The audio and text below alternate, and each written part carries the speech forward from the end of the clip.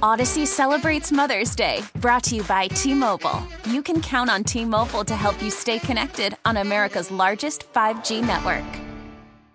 Baseball is back, and so is MLB.tv. Watch every out-of-market regular season game on your favorite streaming devices, anywhere, anytime, all season long. Follow the action live or on demand. Track 4 games at once with multi-view mode and catch up with in-game highlights. Plus, original programs, minor league broadcasts, and local pre- and post-game shows. Go to MLB.tv to start your free trial today. Blackout and other restrictions apply. Major League Baseball trademarks used with permission. We're back with more Inside the Clubhouse with Bruce Levine and Matt Spiegel on Sports Radio 670 The Score and 670thescore.com, Chicago's sports station.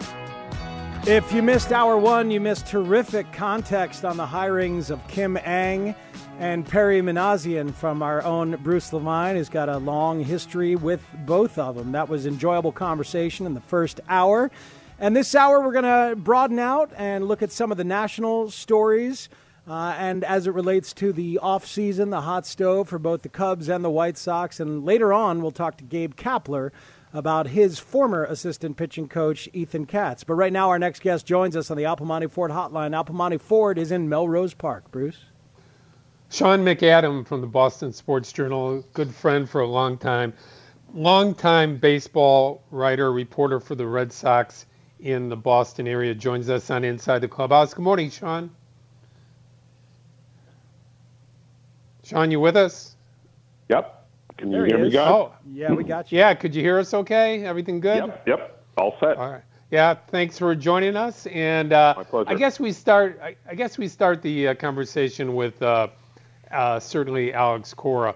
What has been the mood and the general consensus from the reaction in the Boston area to Cora rejoining the team? Yeah, I think it's been a hit public relations-wise for the Red Sox.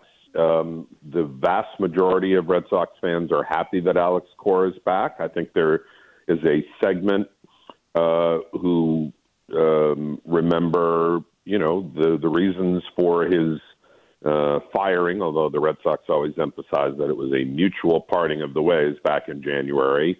He, of course, had ties to not only the 2017 Astros sign-stealing scandal, but then the Red Sox themselves were investigated in 2018. So there are people wondering why they would go back to him, having been involved and culpable in 2 different scandals, although much less so in Boston.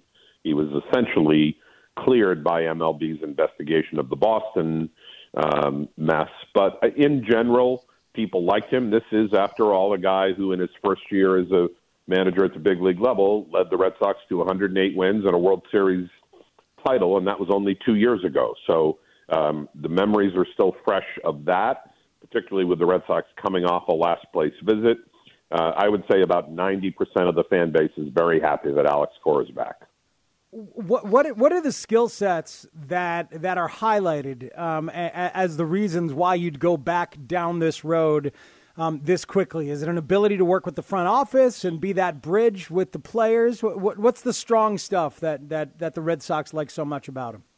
Yeah, I think that's part of it. The ability to, we know that the game has never been or required more collaboration between baseball operations and the manager and the dugout. There's a lot of day-to-day communication, not only in terms of personnel and roster maneuverings, but also in-game strategy and philosophy and all of that, and analytics, obviously, a big part of that too. But I would say that Cora's overwhelming selling point here is his ability to build relationships with players. He's still young enough that, it wasn't that long ago that he stopped playing, so that there isn't this big generational gap that exists. He's bilingual, obviously, which helps when you have a number of key players on the team who are Spanish-speaking, be it Xander Bogaerts or Rafael Devers or Alex Verdugo or Christian Vasquez. I mean, there's half your everyday lineup there that is Spanish-speaking, and Cora can speak to them in a way that perhaps those who do not speak Spanish as their native language or first language can't. But it's just the ability to communicate, to get the best out of players. Most people agree that it was not a coincidence that Devers took a step backward this year with Cora gone. He also connected in a very positive way with Eduardo Rodriguez and saw him blossom in 2019. So I'd say those two things, the ability to serve as that conduit between players and front office, but mostly his ability to build relationships and communicate with players. Sean McAdam from Boston Sports Journal joining us in Inside the Clubhouse. And Sean, when you go the other way with losing arguably one of the top 2 or 3 players in the game in Mookie Betts and seeing him celebrate with his new teammates at championships, showing his great abilities and verve out there during the playoffs, how tough was that for Boston Red Sox Nation, and what type of repairs do the Red Sox have to do to keep their fan base happy moving forward, knowing they let a player of this magnitude go? Yeah, that's a great question, Bruce. I mean, he obviously is a generational player. The argument could be made that he is the best homegrown position player the Red Sox have had since Carl Yastrzemski. And as you noted, one of the handful of best players in the game. That was a huge PR hit for the Red Sox. And there's some trust that they have to earn back from the fan base because people, even though the trade is some 9 months old now, people cannot quite get their head around why the Red Sox couldn't come to an agreement with Mookie Betts and get him extended here. Was that because, there were some issues in terms of how they treated him? Was it because they weren't willing to pay enough? It certainly, the fans agree, is not because they lack the resources. So that's something they're going to have to wear for a while. And the fact that that Betts plays for a franchise that is likely to be a player on the postseason stage for the immediate future, it's not one that's going to go away. He's going to be front and center in October probably for years to come, and that's going to always be a painful reminder to Red Sox fans. They do have some fence mending to do here, not only because of the Betts trade, but the fact that the team finished in last place this past year with the worst won-loss percentage since 1965 for the franchise. And they've also had 4 last-place finishes since 2012, which, again, should not happen for a team that has these kind of resources. So they are trying to, I think, urge some patience and give Chaim Bloom some time to, rebuild the franchise from top to bottom, reassemble an inventory of minor league players that can serve as, a constant source of reinvention of talent, a supplier of talent. And ironically, I think the franchise, while people sometimes think that, well, they hired Bloom from Tampa Bay, that means they want to cut payroll and they're not going to be competitive from an economic standpoint. I don't think that's true.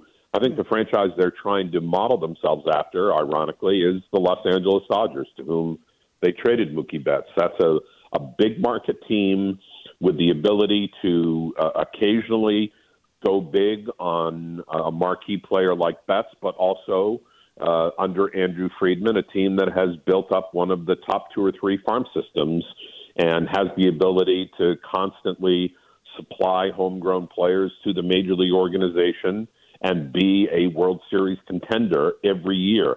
That's the goal. The question is, how long is it going to take to get there, and how do the Red Sox retain their fan base until that happens?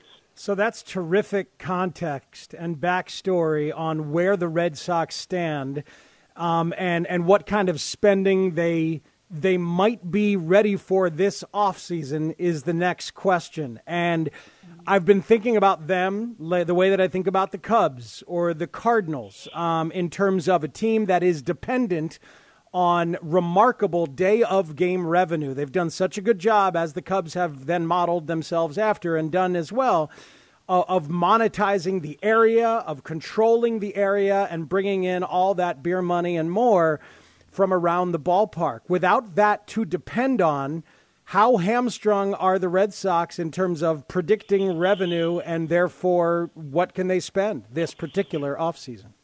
Yeah, that is a good question. And the Red Sox have been sort of evasive about what their plans are budget-wise. They will not, not that anyone is expecting them to roll out this exact dollar figure that they have to adhere to, because no team does that. You don't want to telegraph what your limitations are and give a competitive advantage to other teams.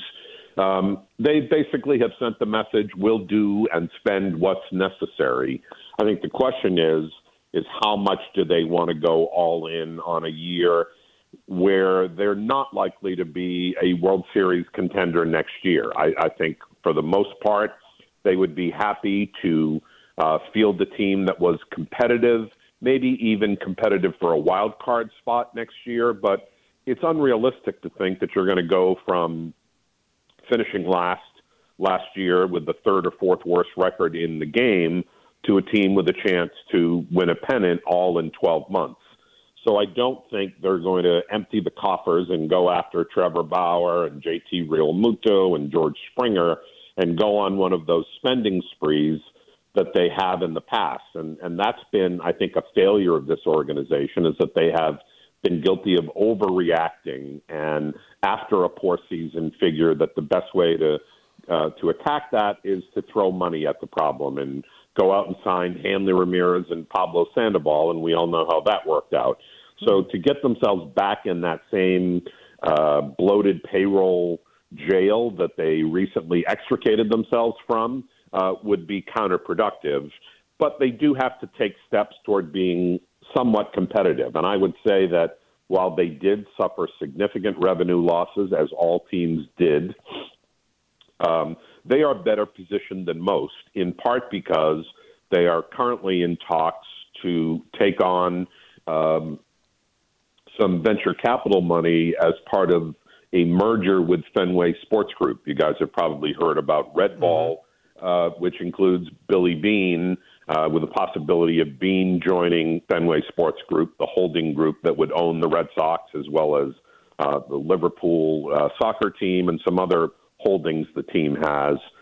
That infusion of more than $1 billion of additional capital could help counterbalance the losses that they realized from no fans and the pandemic and shortened season. I wouldn't expect a huge splash in free agency from them, again, because that would kind of get them back into the same problem where they were a year ago. But I could see them taking advantage of some non-tenders that are going to happen next month, maybe take on a veteran contract that another team is looking to unload and acquire a couple of elite prospects with it for as a payoff for taking on a big contract off another team's hands. So I think they're going to look for unique opportunities to pounce.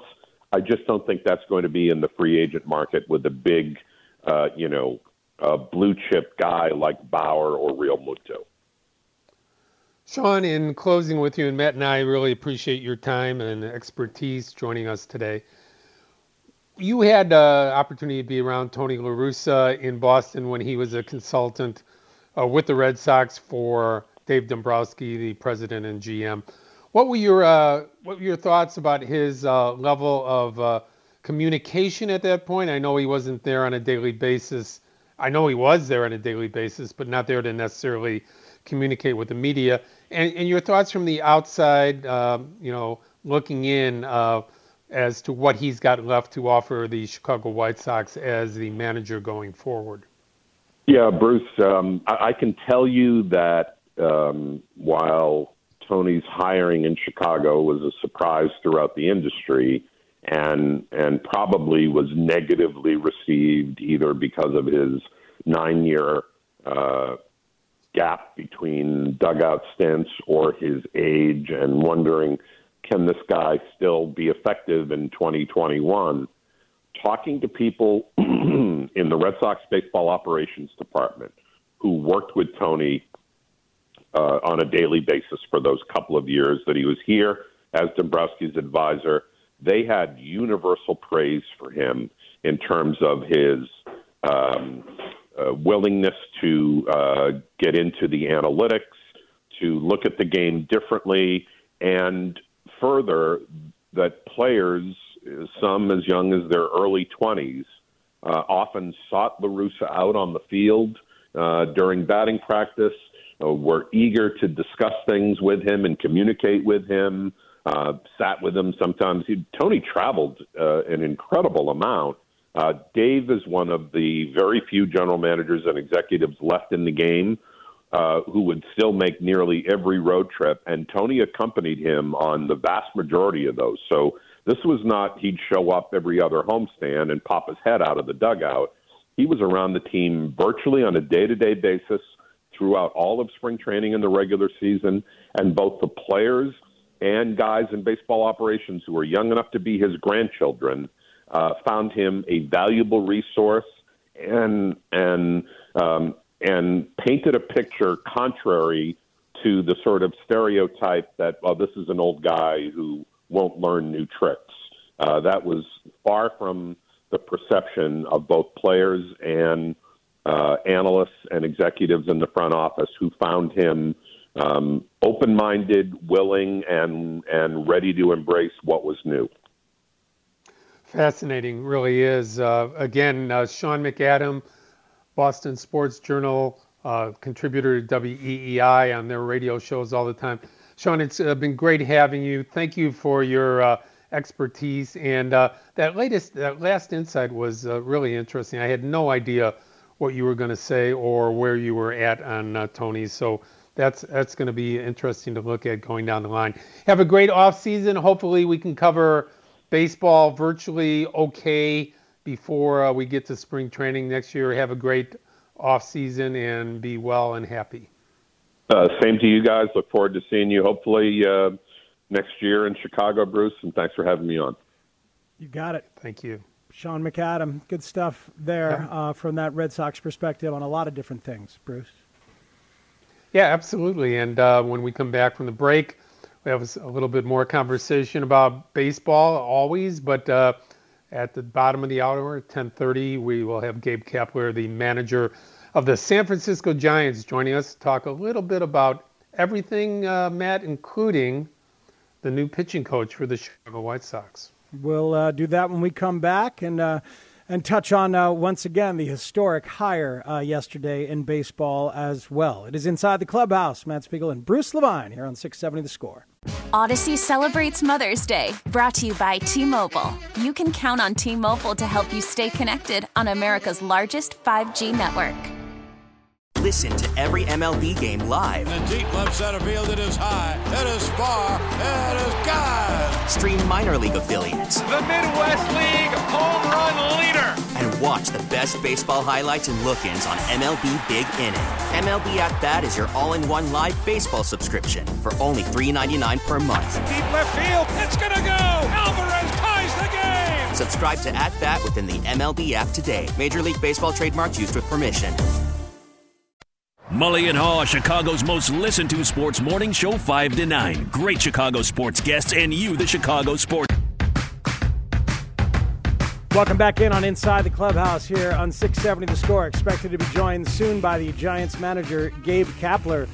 But Bruce Levine, a big hire yesterday with the Miami Marlins. We talked about it a little bit in hour number one, but it's going to be interesting to see what it means moving forward. Well, you think we already have seen what it means from a lot of good writing, a lot of female media, and just a lot of people talking about what it means to see Kim Ng as the first female general manager of really any professional team sport in America. Pretty cool. Yeah, you know what? I've known Kim so long and know how competent she is, so how good she is, how smart she is, how she knows all facets of the game, that it's so natural for me to say Kim Ng, general manager of the Miami Marlins.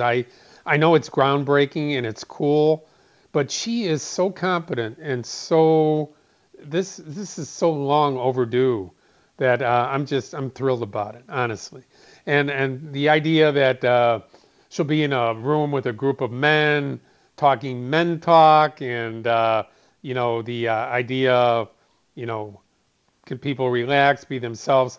150% with Kim Ng, who is just the most competent and easy to communicate person with that you would imagine, yet at the same time being able to command tremendous respect and being able to turn off and on, serious to fun, just like anybody else in the game. So it's going to be a smooth transition for Kim Ng, and she is also blessed with the fact that the Miami organization has gone out and developed some of their own players and traded for very good players, as we saw at the end of the year, that team that went through the Cubs those last two playoff games.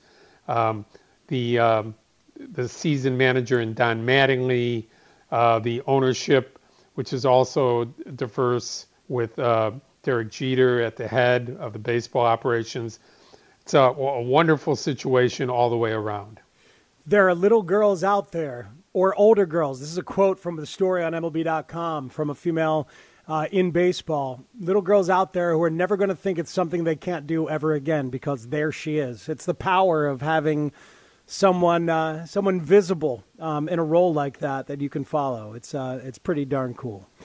I'd love to see 8 or 10 women or qualified people like that follow over the next 5 or 6 years. Again, diversity is what we seek as far as qualified people, and there are there's a lot of diversified people who are qualified in the game, and hopefully we'll get opportunities. 670 The Score is where you are. Inside the Clubhouse is what you're listening to, and our next guest joins us on the Al Piemonte Ford Hotline. Al Piemonte Ford is in Melrose Park. The manager of the San Francisco Giants, Gabe Kapler, nice enough to take some time on a Saturday afternoon, early or late morning, to join us on Inside the Clubhouse. Good morning, Gabe. How are you today? Morning, Matt. Glad to be with you guys. It's a pleasure having you on. And we were just talking about the hiring of Kim Ng and what a special baseball person she is, transcending being female, but obviously being the first female hire as a general manager. Your thoughts, Gabe? Yeah, no, I thought it was a really important moment for the industry, for professional sports, that Kim was able to take down that job. I've had some interactions with Kim over the years, and she's extraordinarily professional, diligent, smart, and really, really excellent hire from my perspective by the Marlins. Just an incredible, deep, rich resume, and just really important that we get minorities, women, marginalized groups into positions of power in Major League Baseball and across professional sports if we want our games to grow. Gabe, have enjoyed you and your writing for a long time when you were writing about, food and nutrition and writing about baseball and analytics. And it's been fascinating to watch your career. Here in your second stint as a manager with the Giants, what have you learned as compared to the first stint about what it is to be a manager now? Even this close to when you were a player, the job and the role continues to evolve, I'm sure. What have you learned most recently about how to do it even better? Yeah, I think the fact that we're managing not just a baseball team in the dugout, but we're managing people in the community. We're also creating relationships with the fans, with every part of our organization. So our business operations, our baseball operation, our ballpark operations, and that includes the grounds crew, it includes ticket sales, and of course our baseball operations department.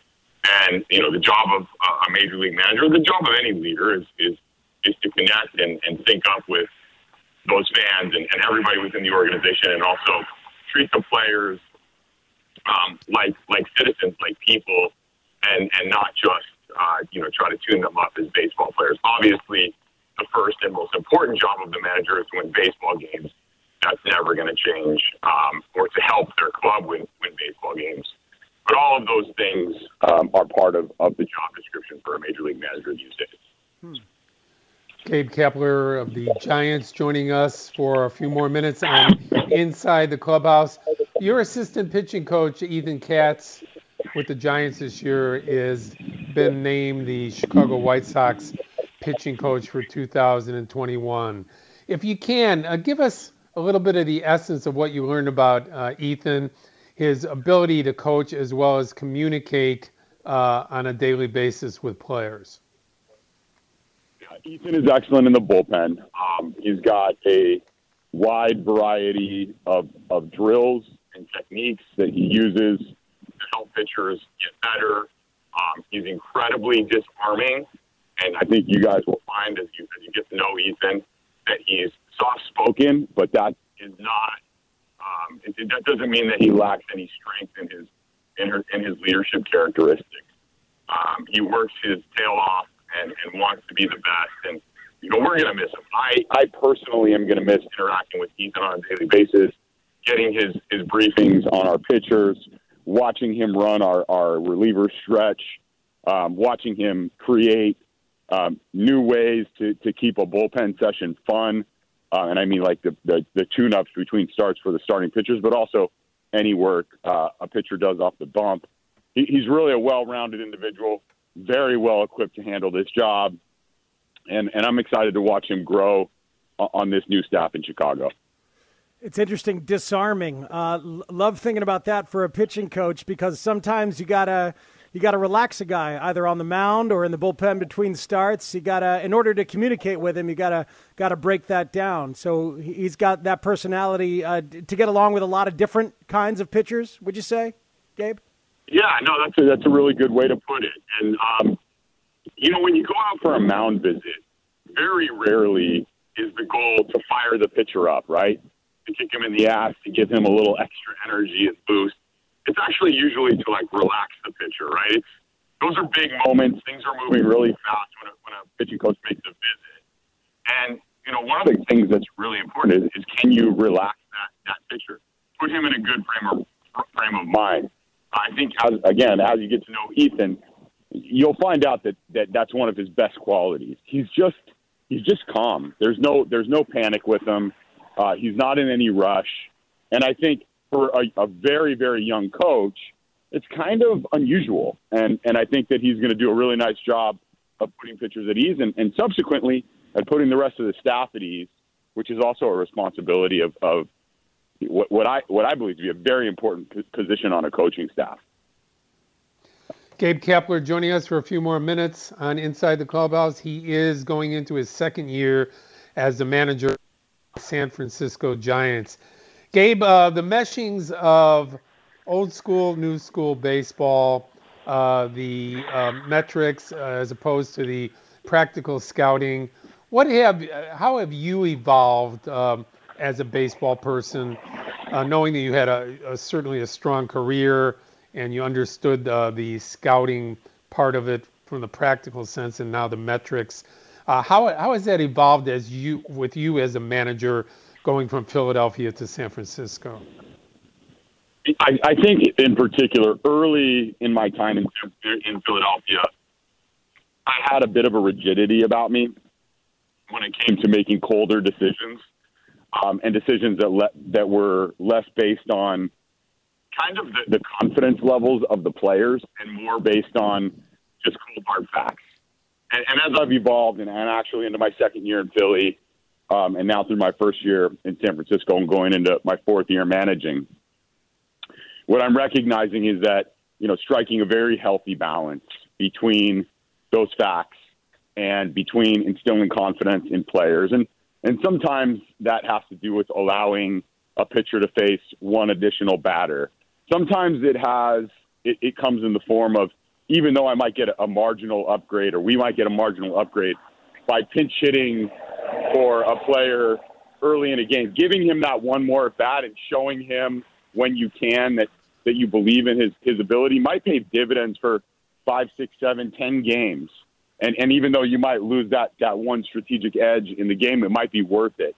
So I guess what's happened for me is new school versus old school. Like, I'm really trying to strike the right blend between the two, because I think there's a ton of value in both philosophies, and more specifically, I just stay genuinely more open to alternative points of view, and I recognize that I know and we know very little, and it's all right to kind of keep getting surprised with information, and it's all right to change your mind. And in fact, I kind of believe that if you're not changing your mind, you're not changing your philosophy, you're probably not thinking all that deeply. So I'm just kind of come off some of the rigidity of my first year managing and slowly improving that.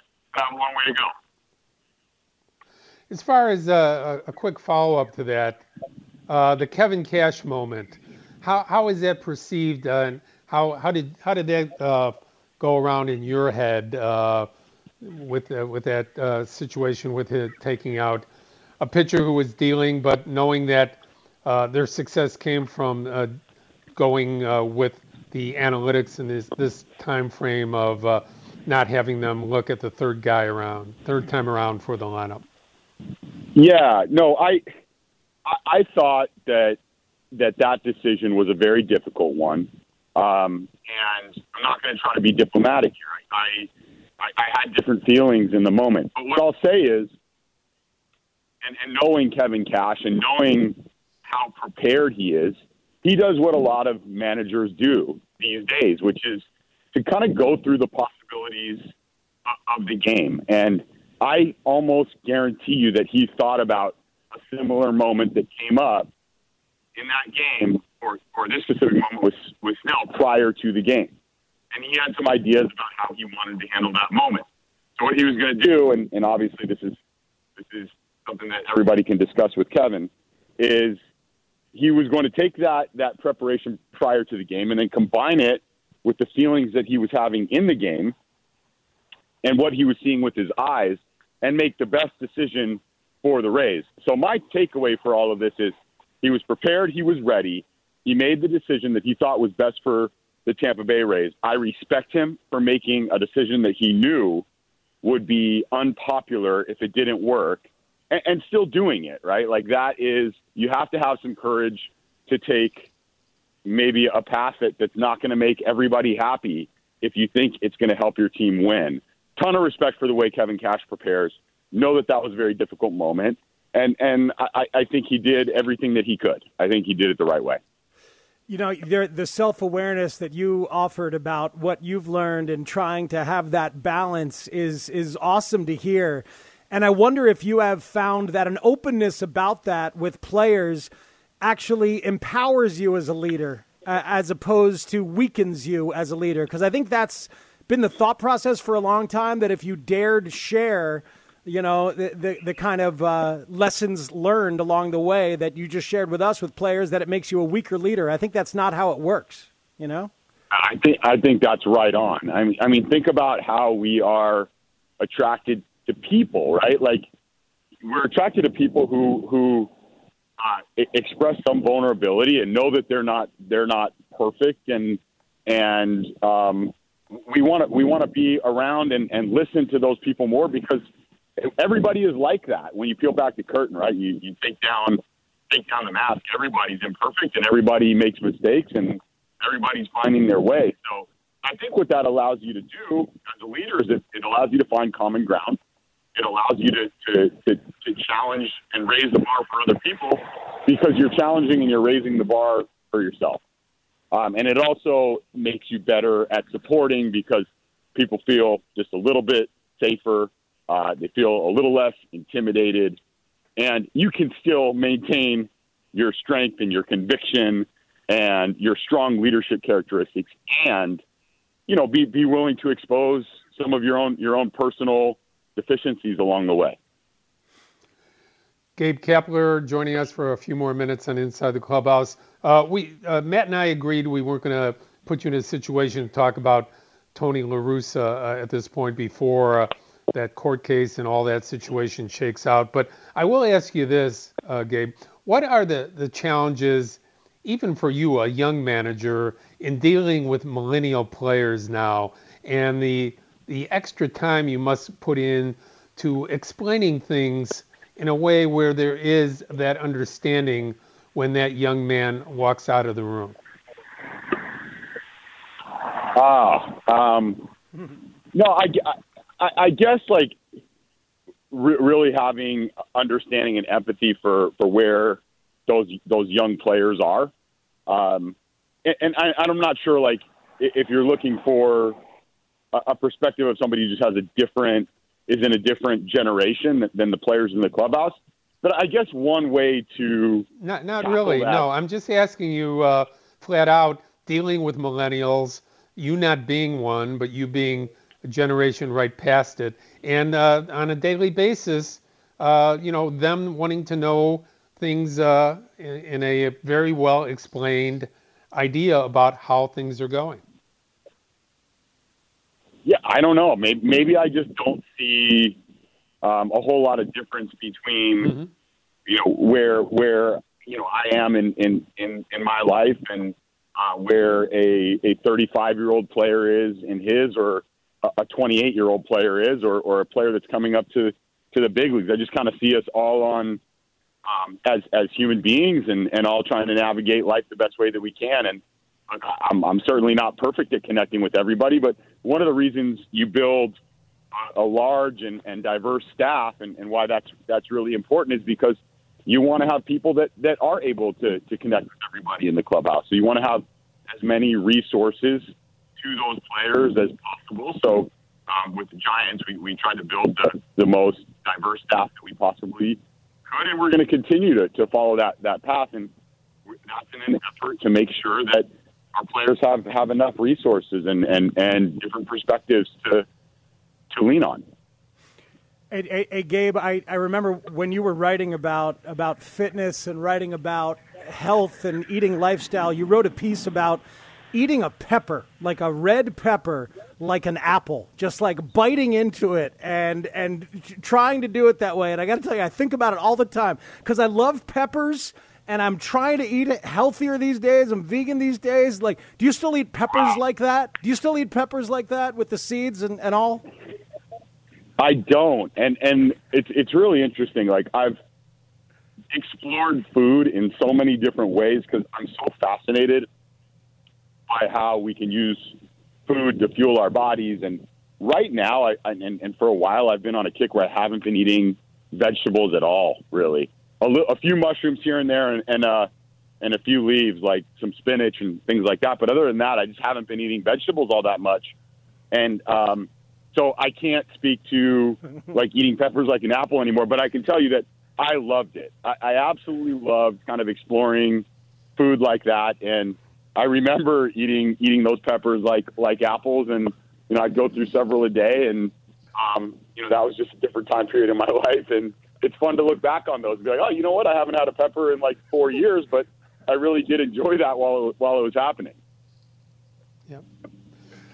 Gabe, we really appreciate your time today, your expertise, and I just have to say your willingness to communicate in an area where you could easily say, well, Chicago, that's not relevant to, what we're talking about. I just appreciate your communication skills, your friendship, and have a great offseason. Matt and I wish you nothing but the best. Hopefully we will all be able to get together in spring training sometime in February or March. I'd love that. And Bruce, I really do appreciate the way you communicate upfront, transparent, direct, and you've been doing it for years, and happy to come on your show anytime. It doesn't matter if you're in Chicago or New York or LA or whatever. Like, I enjoy talking to you, and Matt, it was good to talk to you today. Thanks, Gabe. You too. Thanks again. Gabe All right, guys, talk to you later. Manager of the Giants, joining us on Inside the Clubhouse. Matt, we have to step out, make way pretty soon for Rosie and Grody. We'll have some closing comments. If you want to get a phone call in at the end, 312-644-6767. This segment on The Score is brought to you by Amazon. Man, could have done another 30, 45 minutes with Gabe Kapler. Thoughtful, interesting guy, Bruce Levine. Didn't even get a chance to ask him about hitting the ball that Dwayne Wise caught at the end of the Mark Burley. No, we did not. But it was a great show, great content today. Lots of fun. Join us again next week. Every week we're on Inside the Clubhouse from 9 to 11 as we join you with Chicago Baseball Talk. Rosie and Grody next. People to thank today. Gabe Kapler, the manager of the Giants, certainly. Sean McAdam from the Baseball Sports Journal joined us as well. Adam Studzinski, a job well done as always. People can follow me on Twitter at MLB Bruce Levine, on our website, 670thescore.com. I write both White Sox and Cubs. Have a great week, Matt. You too, Bruce. You can find me at Matt Spiegel 670. I'll be in with Danny Parkins on Monday to preview Bears and Vikings Monday night. Rosie and Grody are next. Have a great day, everybody.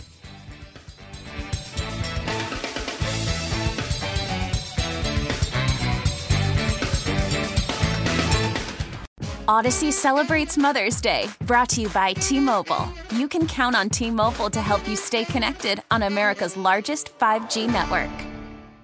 Now, with the MLB app, you can get baseball your way. Pick your favorite team, your favorite players, and get customized highlights, stories, and breaking news right on your home feed. Follow the action with Game Day, where 3D replays add another dimension. Plus, notifications can keep you connected to every pitch, every hit, every game. The MLB app. Baseball your way. Download it now for free from the App Store or Google Play. Blackout and other restrictions apply. Major League Baseball trademarks used with permission.